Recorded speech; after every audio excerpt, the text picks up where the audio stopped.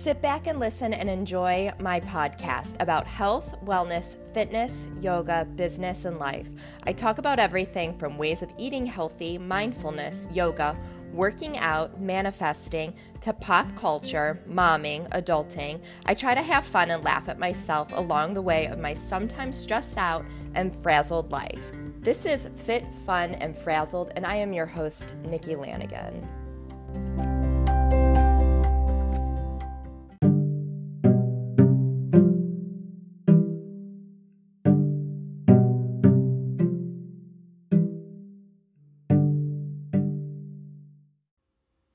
I have a disclaimer for today's episode.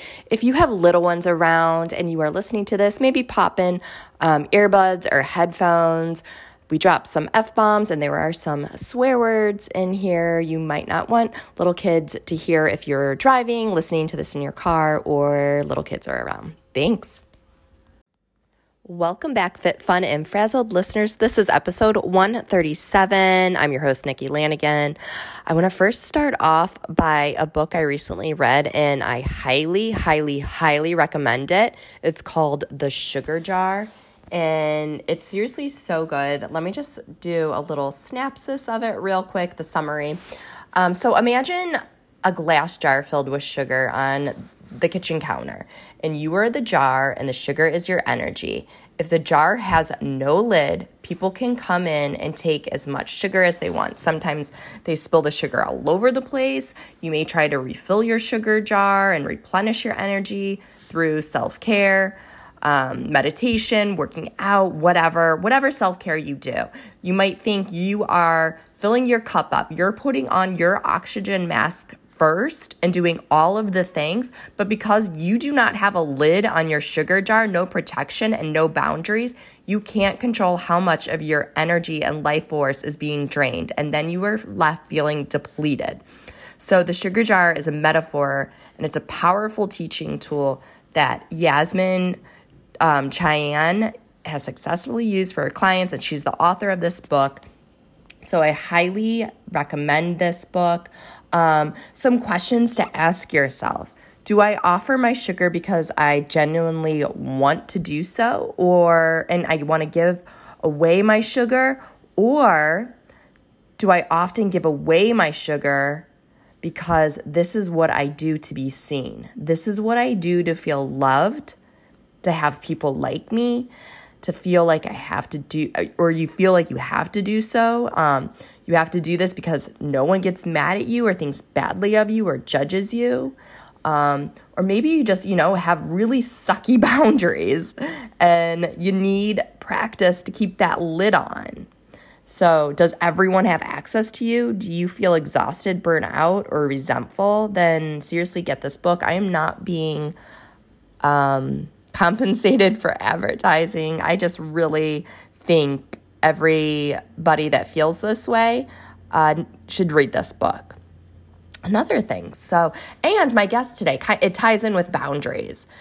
She's amazing. I'll talk about her in a second. But another thing, Sakara, sakara.com website. Go to it, sign up for a meal plan. It's organic, gluten-free, refined, sugar-free. You can get 2-day meal delivery, already prepared, done for you meals, 2-day, 3-day, 5-day. You can have a subscription, get it weekly, take care of the guesswork to preparing healthy meals. Or if you're really busy like me and you're going to all of the things in the evening with your kids and running around, this is such an easy way to eat healthy and nutritious food. They also have supplements, they have probiotics, they have a greens and protein powder mix. It's really good. Then they also have a metabolism powder mix. It's so good. You could put it in your coffee. You could put it in your smoothies. You could bake with it. It's really good. So head to sakara.com and at the checkout, put in my discount code for 20% off your first purchase. And my discount code is all caps, XO Nikki. That is NIKKI Wellness. All this will be in the show notes. And now about my guest today. Her name is Kristen King, and she is a Swery life and business coach for women and femme Folix who want to give fewer fucks. Her clients are sick and tired of having to be so freaking perfect all the time, and Kristen helps them reclaim their fucks so they can use them for the shit they actually really care about. Instead of spending all their time trying to be good girls and living up to other people's expectations, she's on a mission to help 10,000 women fall in love with themselves and their lives in the next 5 years. In addition to being a coach, Kristen is also a mental health and wellness facilitator who loves helping people find compassion and connection with themselves as they learn to hold space for their own emotions. Her specialties are perfectionism, people-pleasing, anxiety, overwhelm, and burning down the motherfucking patriarchy one reclaimed fuck at a time. You can find Kristen online. Her website is Kristen, that is Kristen, King, KING.com.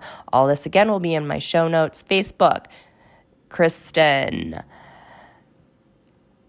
SKOVE King, and Instagram, Kristen, SKOVE King, Twitter, and she also has LinkedIn. I'm going to put this all in my show notes. On today's episode, we're going to talk about boundaries, how Kristen discovered the magic of boundaries, how she started listening to the fuck yes instead of the fuck no's. We're going to talk also about quiet quitting and ties it right back into boundaries. Hope you enjoy this episode. If you like it, please leave a rating and review and share it with someone else that you think will enjoy. Today, I'm joined by my guest, Kristen King. Hello, Kristen. How are you doing? Hello, I am good, Nikki. I'm so excited we're finally able to do this. I know, me too. Thank you for coming on. Let's just get started. Can you tell the listeners who you are and how you started what you do? Yeah. Let's just jump right in. Let's do it. My name is Kristen King. I am the Give Fewer Fucks coach for women who want to get their energy, time, and attention back in life and in business. And I help my clients get out of perfectionism and people pleasing and burnout and overwhelm so they can actually live a life that's about them, that they enjoy, instead of being like ground into the earth by other people's needs and expectations. And I got started in that because I was the one getting ground down and stuck on the hamster wheel for a really long time, because I was giving all of my energy away to satisfying other people and doing what other people needed instead of doing stuff for myself. And it was killing me. Like, I was sick, I was miserable. It was not a good scenario. And I said, I can't keep doing this. And when I started to make some significant changes in my life, it changed stuff in my job, my marriage, my parenting, like all kinds of things. It was astonishing to me how much better I felt. And I was like, I have got to help other people do this too. And so that's how I landed on this particular focus area, because it was such a big deal and so impactful for me. What was like the first step you took to start not giving a fuck anymore? Oh, that's such a good question. I feel like there were so many little ones that accumulated. And like one of the big things that I remember is that when I had first started my corporate job that I left in 2021, I was very responsive to people all the time because I really wanted them to think I was like a good employee and it was a good decision and I was super competent. And I trained them to expect me to respond like instantly, 24 hours a day, no matter what was going on, and to like always like drop what I was doing to take care of other people's stuff.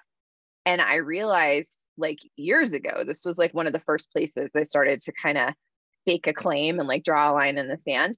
I realized that like that was stressing me out so much. It wasn't good for anybody and I needed to do something about it. And so the first step was ignoring emails until it was convenient for me to respond to them.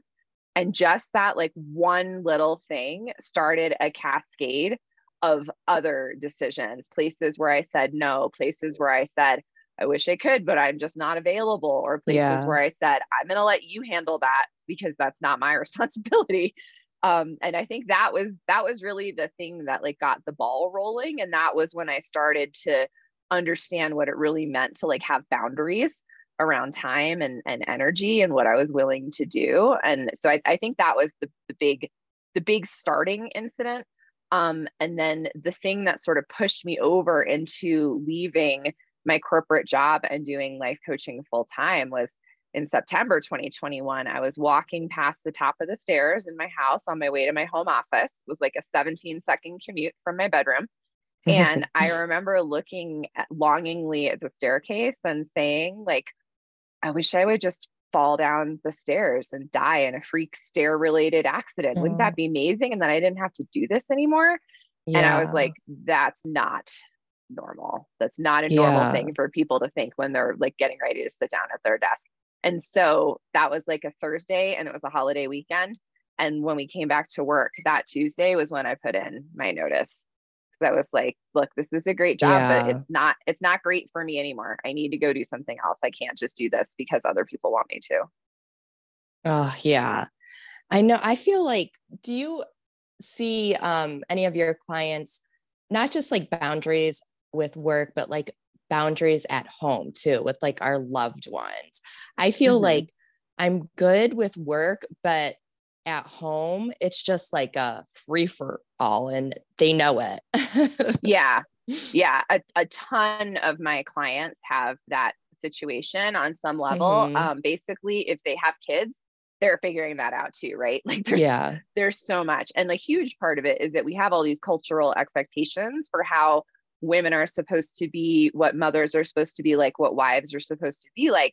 And we've been like culturally conditioned to be good girls. And so we're supposed to be like self-sacrificing and we're supposed to do everything. And like, yeah, I guess we like can have a job, but only if we can mom like we don't have a job and the house is clean and dinner's on the table every night. I know your folks can't see me right now, but I'm being like very dramatic and sarcastic with my body movement. It's kind of like Cinderella going to the ball. Like, yeah, you can go to the ball if you get all your chores done, Cinderella. But then like they make sure that doesn't actually happen. Now our partners and our kids aren't doing that on purpose, but that's kind of like the cultural setup that we're stuck in. And so like if there's a mess, like we have pressure to clean it up. If there's like a phone call that needs to be made or whatever, we have pressure to be responsible for those things. And that just doesn't work very well. It just doesn't work very well because there's lots of other people who live in your home and you are not responsible for all of them. You have certain responsibilities that you signed up for, but like you're not like a zookeeper. It's not like you do not have to be solely responsible for their care and feeding, right? So making some decisions about what you're actually going to be available for with your kids, with your partner, with your extended family is really, really important. And one of the places that I often have my clients start is with the dishes or with the laundry. Like if you have cooked dinner and you don't want to do the dishes, then you need to let your partner know. And then, or your kids or whoever you're going to delegate that to or ask to take it on. And then you need to stay out of it. Because a lot of times what will happen is they'll say, look, I cooked dinner. I'm not going to do the dishes tonight. But then it's like 8:30 and no one else has done the dishes. And they're like, I can't believe no one else has done the dishes. And then they start doing it, not with no awareness or care that perhaps it was going to happen later. And maybe if you tell someone you're not going to do it, you should then not do it. So they believe you. And it sort of perpetuates the cycle, right? So we got to decide what we're not going to be. That is literally me. Yeah. You got to cut that shit out, Nikki. Yeah. Right. Because if you don't want to do it, then you need to not do it. Because otherwise, if you say, I'm not going to do this, and then you do it, you're training them that when you say that thing, you do it anyway. I'm gonna do it. Yeah. Right. So like this is one of those places where like we teach people how to treat us, but we teach them how to treat us by how we treat ourselves. And we treat ourselves like our word doesn't matter. And like what we say doesn't need to be taken seriously. And then they're like, oh, okay. They're just like trying to do it right. They're just trying to go along with us. So we need to make it easier for them by being clear. Yeah, that just makes sense. I don't know why females do that a lot.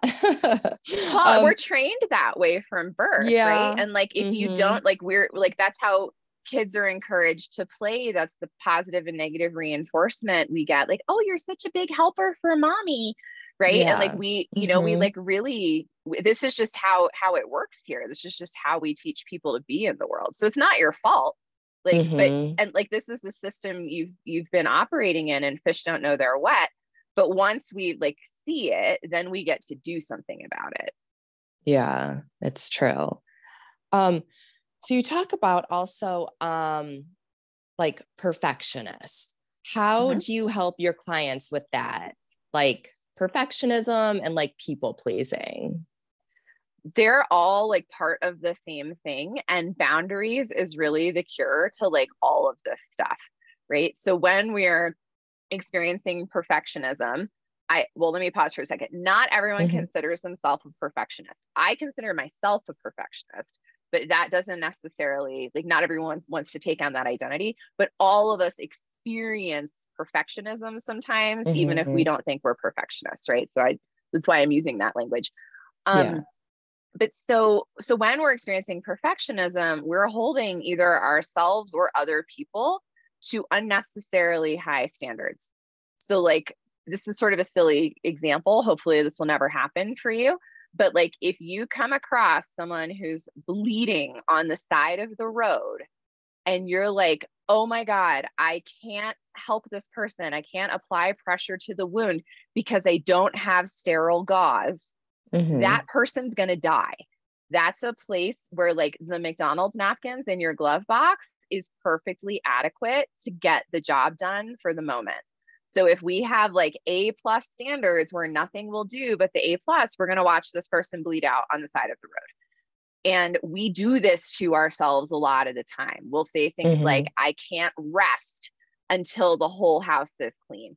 I can't rest until my to-do list is complete. I can't rest until I have earned it somehow. I have Mm-hmm. to be Yeah. productive enough, good enough, whatever. And that is all just perfectionist thinking. And it's tied up in people pleasing because those things feel really important, because it's going to make other people think we're good enough. It's going to make other people think we're valuable. It's going to make other people have certain thoughts about us that we want them to have. And Yeah. we'll often say like, oh, I'm just so nice, I have to do everything for everybody, I just can't say no, I'm just so nice. If you like feel moved to do that stuff from the goodness of Mm-hmm. your heart, like, have at it. But most of the time, if you tell yourself the truth, you're doing it to manipulate the other person into feeling some kind of way about you, and then when it doesn't work, you get Mm-hmm. mad at them, right? And Yeah. so Mm-hmm. the perfectionism has us trying to do everything, and then the people pleasing has us trying to say, see, look how I did everything, aren't I wonderful, don't you agree, maybe you'll do something too, even though I'm not going to ask you for it, right? Yeah. And we get caught up in this, and it's so much of the time because we're outsourcing how we feel and like how we react to things to other people, and boundaries is what stops that in its tracks. Does that make sense? Yeah, it does.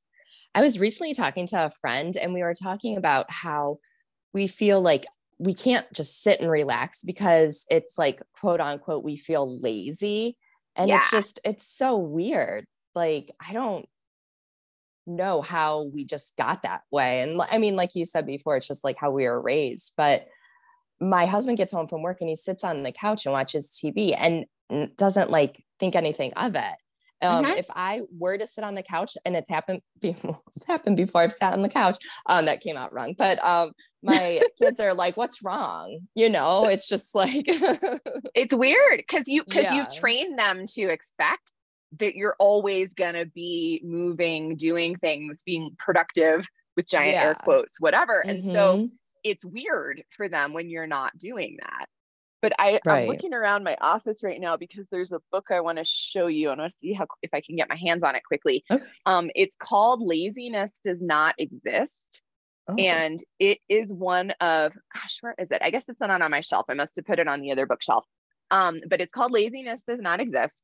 And it sort of traces this like toxic productivity culture back to like Puritan times and how we mm-hmm. inherited all of these really fucked up expectations about how humans are supposed to exist. And it's like really not a thing.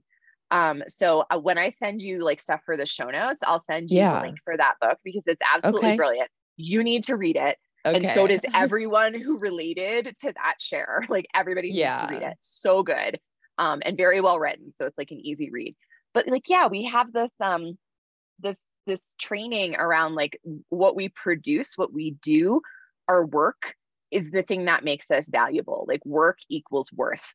And Mm-hmm. so if we're not working, if we're not doing something for other people all the time, we're like a lazy piece of shit. And Yeah. that's, I mean, that's an option. You can certainly live that way, but it feels horrible. And Mm-hmm. it disproportionately affects women because women's work traditionally is like less clearly defined with fewer start and stop points than men's work. And so men's work traditionally, as we've been trained, is like from sun up to sundown. And once they're done doing whatever, then they don't have to do anything at all. Whereas Yeah. women's work is from sun up to sun up, right? Like it's, it's the food, it's the laundry, it's the childcare, it's the housekeeping, it's the, picking the vegetables from the garden. It's all of these Mm-hmm. things. And it doesn't have like a clear start and end point. And so it's even harder for women who have like been brought up in this culture to be comfortable with that, like sit down at the end of the day, not have to be fiddling around, finishing everything up for everybody else. Yeah. That makes sense. So I was reading all of your blogs. You have written really amazing ones, but one that really stuck out, and I would like to talk about it and discuss it, is it's not quiet quitting, it's boundaries, kind of what we've been talking about. Mm-hmm. But your quote, you're not required to drown yourself so someone else can meet their arbitrary strategic targets. You know what we really need? Loud quitting, because fuck this. That's like just amazing. But yeah, so when did the quiet quitting thing come out? Was it last year? Yeah, it was last year. It was like in the summer and fall. And I Okay. had a couple of really interesting conversations on Facebook with people about this. And that was what like prompted me to write that blog post. And I need to like make a graphic with the quote that you just read, because as you're reading it, I'm like, fuck yeah, that lady's a genius and it's me. Like, but what we're seeing as we're coming out of the pandemic is that the work culture has really shifted. And because many people were in a position, in a situation with their company, their role, whatever, where they had been working remotely for quite a long time at this point because of the pandemic and doing just fine and getting everything done, they don't want to go back to the way Mhm. things were, right? The like 40 to 80-hour work week where we got to like schlep a long distance both ways. And then we got to come back home and do all this house shit because that's our job too. Like nobody likes that. That's not Yeah. good. That's not like designed for human thriving. It's designed for like capitalist productivity, but that's not what helps humans be healthy and have these, balanced lives. And so I think that there's a couple things that happen, like the emergence of effective remote work during the pandemic really opened a lot of people's eyes to the fact that the way that we've been doing it is not the only way that it can be done. And the other ways that are available are a lot healthier, more satisfying, less stressful. They're just better for people. So Hmm. folks want to keep doing it that way. And the other thing that we're really seeing throughout the pandemic, and as we've been kind of going through like ups and downs in the economy with all of that and businesses closing and new ones opening, yada, yada, yada, is that businesses are having a harder time hiring and keeping employees. And so a lot of the folks who are still employed, who are still there, are ending up having to pick up extra things. And this Yeah. is not something that's new since the pandemic. Like there's always been places where like if there was a shortage, like work would get spread around, whatever. To a certain extent, that's normal and appropriate. But what's been happening, especially in the last couple of years, is that positions are simply not getting refilled and the work is being distributed to people who already have a full-time job. And Hmm. in times when they were really desperate to, to keep their job, they were doing the same thing I was doing when I started my corporate job, where they're being very accommodating and like, yes, we'll get that taken care of. But over time, that causes burnout. And so they're Yeah. getting burned out and they have all this extra shit to do that's not even their job. Right. And Yeah. so people are starting to just not do that stuff. They're not making a fuss. They're just not doing things that are not their actual job. And that's great for those individuals, but for the business owners, they're like, well, fuck, like there's stuff that needs to get done. And now I need to hire more people to do it. I don't want to. And it's my employees' fault. for not doing the things that I asked them to do, those selfish bastards. Right. And so the people who benefit from like unpaid and underpaid labor are the people who are in charge, whose pockets are lined by the unpaid and underpaid labor of others. And they'll start to say things like, you know, like the term quiet quitting has emerged from that. And they'll start to say things like, nobody wants to work anymore. And, you know, blah, blah, blah, blah, blah, like blaming the worker. But here's the thing. Lots of people want to work. Humans have a drive to work. It's a huge thing that gives us a sense of purpose and connection to the community. We deeply want to, but we don't want to do it in a job that's going to slowly kill us, crush our spirits, suck the life out of us, and not even compensate us appropriately. Right. So like this is an issue of like appropriate work distribution. It's an issue of appropriate compensation. It's an issue of appropriate workplace culture. And it's an issue of just what humans need to exist. And folks just don't want to live like this anymore. And so they're saying, hey, I'm not available for that. I'm available for this thing that I signed up for. That's what I'm available for. The thing that you hired me for, that we agreed on, that I said, yes, this is appropriate compensation. That's what I'm going to do.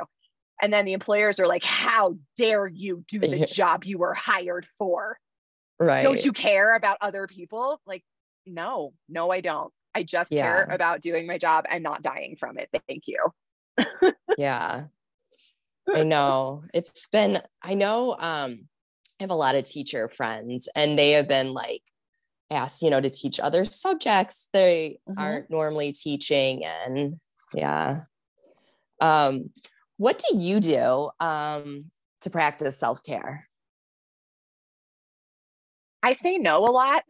I try really, like, there's so much of a broader universe around self-care than we typically think about. Like, it's very like the Instagram version is like skinny, white, blonde ladies, like at a spa, getting their toenails painted or whatever.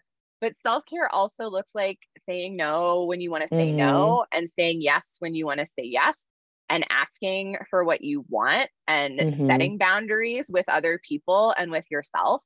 Self-care is taking an extra long shower or making the bed, even though you don't want to, because you know that it's going to make a really big difference in your mood. It's like, sometimes it's eating a whole box of Oreos because that's just what you really need right there. And sometimes it's making yourself get up and make a sandwich because that's what you need. Right. So there's so many ways that self-care can show up. And so I try to do all of that stuff, right? Those are boundaries within myself that, like, I'm only available to take care of myself. I'm not available to harm myself. And so I'll like, those kinds of boundaries will help me do the things that I need to do, which includes some of the sort of stereotypical self-care stuff, but also some of the things that, like, we may not necessarily think about. And one of my favorite self-care tools, this is going to sound so ridiculous, but that's okay. I love it anyway. It's karaoke. Karaoke is one of my favorite forms of self-care. It's like it's my outlet. It's like a huge part of my social life.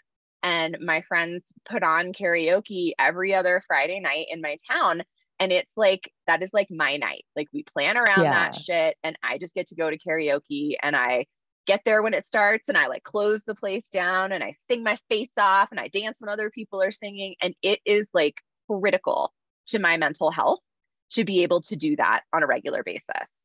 And I really could tell, and this is a clue for you folks, if you're not sure what those critical things are, I really could tell that during COVID, I was suffering from not having that tool. I felt lonely, and I felt like the color had gone out of the world in a lot of ways. And I just didn't feel like myself, and I had a longing for it. And when we have those feelings, whatever that thing is that we have the longing for, that is part of what shows us what are the key pieces. So if there's something that's coming up in your mind that you're like, oh God, I remember the days when I used to blah, blah, blah, and you feel like sad and like you really miss it, like, put that shit back on the list. Let's figure out how to do it now. And that for me, karaoke was a huge one of those.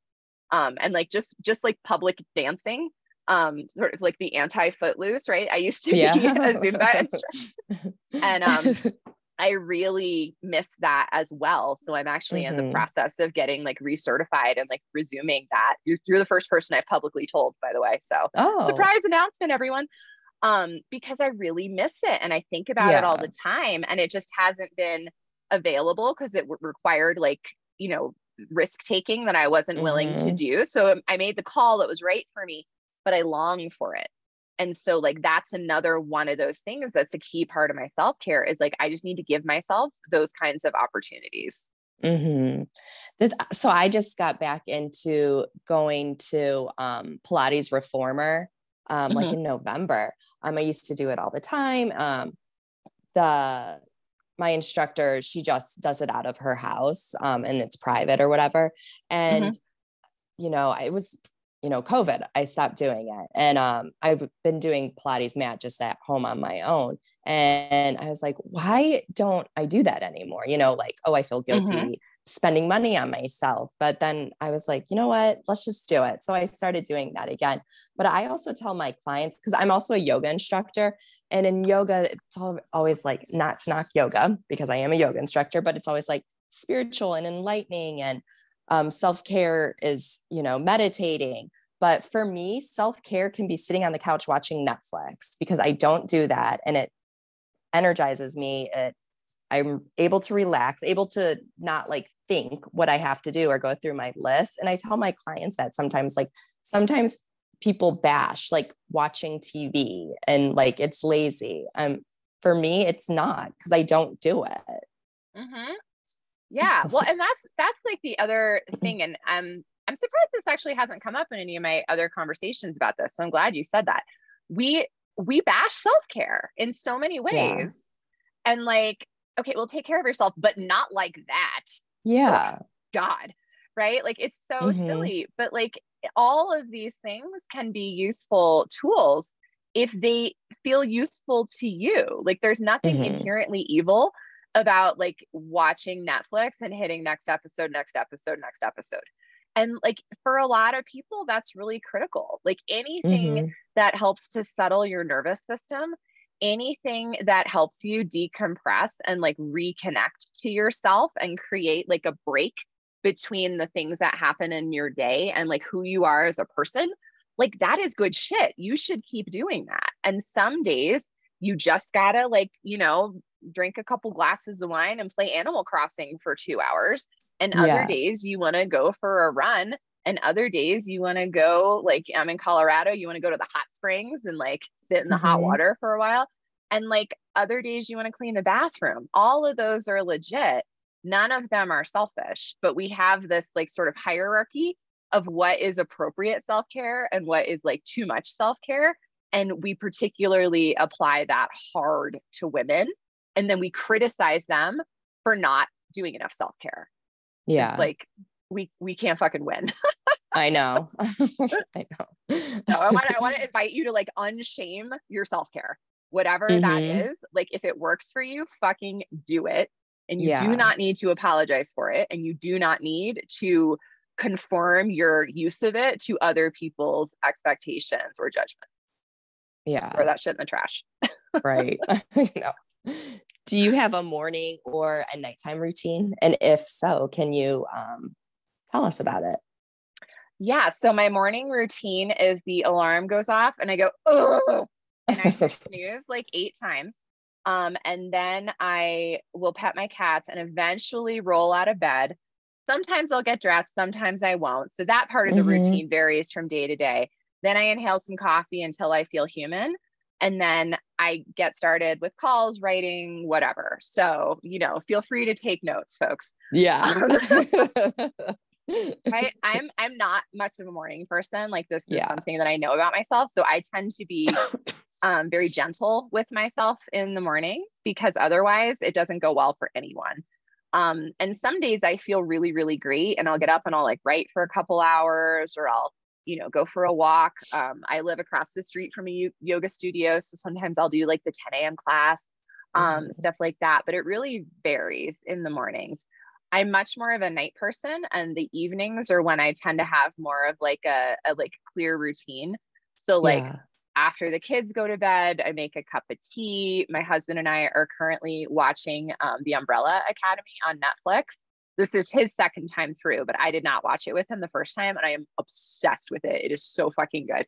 So right now, like I make a cup of tea, and then we watch an episode of Umbrella Academy, and then he wrestles the remote out of my hands because it's like 11 or 11:30, and I really want to watch another episode, but I really need to go to sleep. So go upstairs, do the teeth brushing and all that stuff. And I have this have a vibration plate. Have you ever used one of those? No, I haven't. It's like a platform that goes up and down on the sides, and it vibrates at like low and high speeds. And it's like good for circulation and muscle stimulation and, all kinds of stuff. And apparently it's really good for insomnia. And I experience a lot of sleep disruption. So I use this vibration platform, this vibration plate for a little while I do my Duolingo. I'm learning Spanish. And then I do the New York Times crossword puzzle, and then I go to sleep. And that's like my evening routine. And I listen to a guided meditation while I fall asleep, and it's amazing. I love it. Oh, I like that. Yeah. Are you up for a little rapid fire? Just a few simple questions. Sure. Let's do it. I got my coffee. I'm ready. Okay. Well, that was my first one. Coffee or tea? Both, actually. I'm both too. Yeah. I go back and forth. We got an espresso machine, so I'm drinking like more coffee than I used to because it's easy. I used to work in a coffee shop, but I make terrible drip coffee. But I kind of alternate. Like I might have a cup of coffee to start, and then I'll switch to tea for the rest of the day. Sometimes I'll do only coffee. Sometimes I'll do only tea, but exclusively herbal teas at night. Yeah, that's what I do too. And I got my kids on like chamomile at night too. I love chamomile. What's on your nightstand? I have a CPAP machine on my nightstand because I have severe obstructive sleep apnea, which I've had for like a dozen years or more, but I didn't know until I moved to altitude. I live at 10,200 feet in Leadville, Colorado. It's America's highest city. And I didn't know that I had sleep apnea until the oxygen was, so low that my body couldn't compensate anymore. So most of my nightstand is a CPAP. And then I have a reading light, my phone, which you're really not supposed to do, but I don't care. I'm doing it anyway. Because that's like my alarm and, everything. And then like probably 4 mugs of half drunk chamomile tea from the night before. And then I keep forgetting to take them downstairs. And I also have a journal, but I very infrequently write in it in my bed. I almost always only do that in my office. So it's kind of just their decoration. What, I think you just mentioned this, but what TV show are you watching right now, or movie, or that you really like?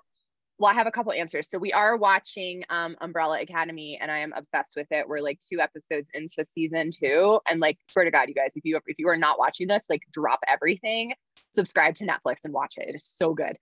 So that's like the thing that my husband and I are watching together. I'm also intermittently working my way through season 3 of Emily in Paris, which I love. It's so fluffy and it is just delightful.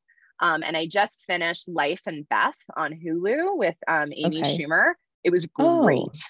Really good. I found it by accident and I loved it. It's only like 10 episodes, but it's fantastic. And then we do like movie night with our kids. We have 11-year-old twins, a boy and a girl.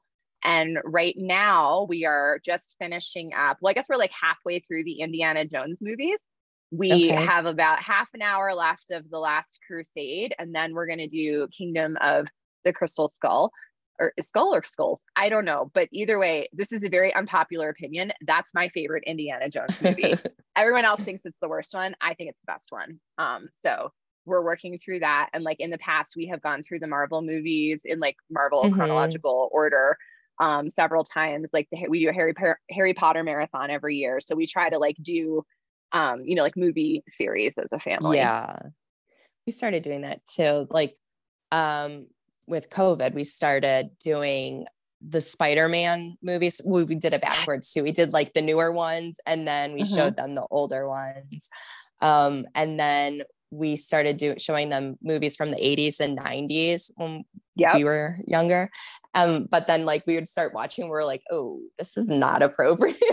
Like, there've been a couple that like did not age well. And oh my God, we watched Mrs. Doubtfire a couple months ago, and one of my kids is trans, and I was like horrified by some of like the really transphobic content in that movie that like I haven't seen it in like 20 years, and like I was not present to it at that time because that was like a much broader part of like the cultural narrative. And I was like, oh my God. Like, I was like, should we turn this off? Like, I don't know what's happening here. Cause it's been really interesting to see how some of that stuff has shifted. Yeah. That's what were we watching? It was recently. I don't remember, but it was something else like that, like stuff they were saying. I was like, this is not okay. Like, we even had that. We were we just finished, this is another show so good, Wednesday on Netflix.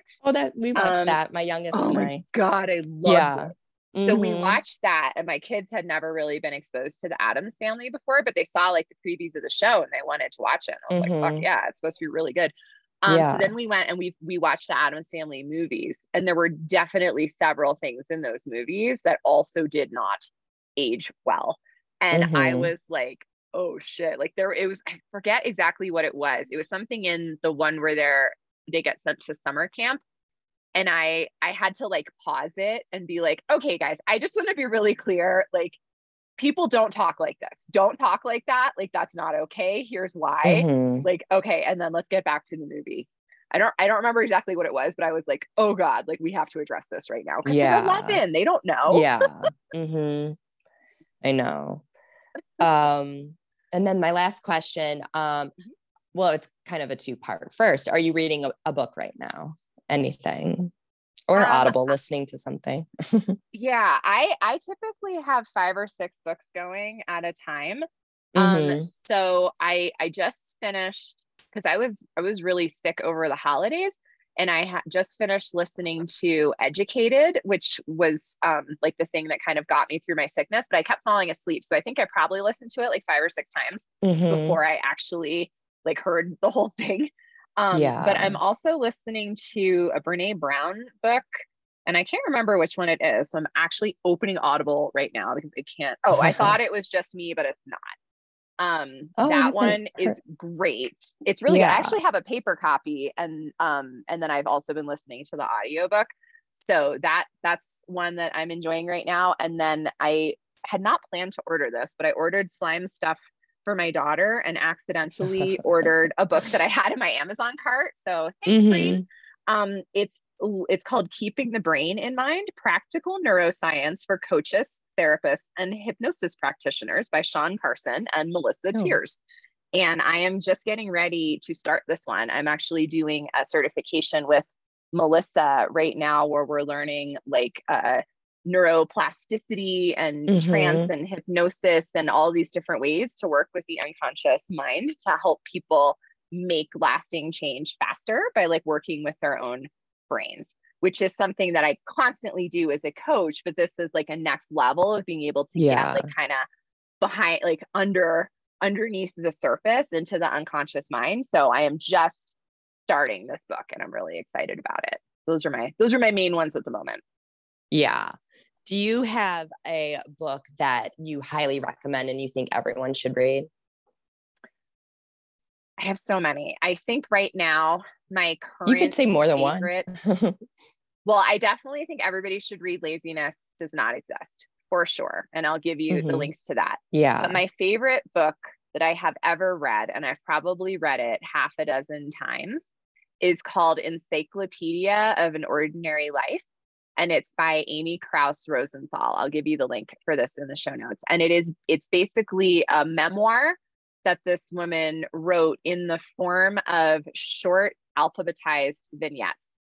So she'll have, and I can't like pull it out because I lent it to someone. So like, I don't have the physical copy, but like there's one, her name is Amy. There's an entry called Amy, and it talks about like her childhood and like, how she grew up and stuff like that. And then there's another one that's called Death, and it's like 5 lines, and it's like an observation she had in a coffee shop. And it goes through the whole alphabet, all these little stories, all these little observations. And it is like, it's just brilliant. It's one of my favorite things I've ever read in my life. I recommend it to everyone.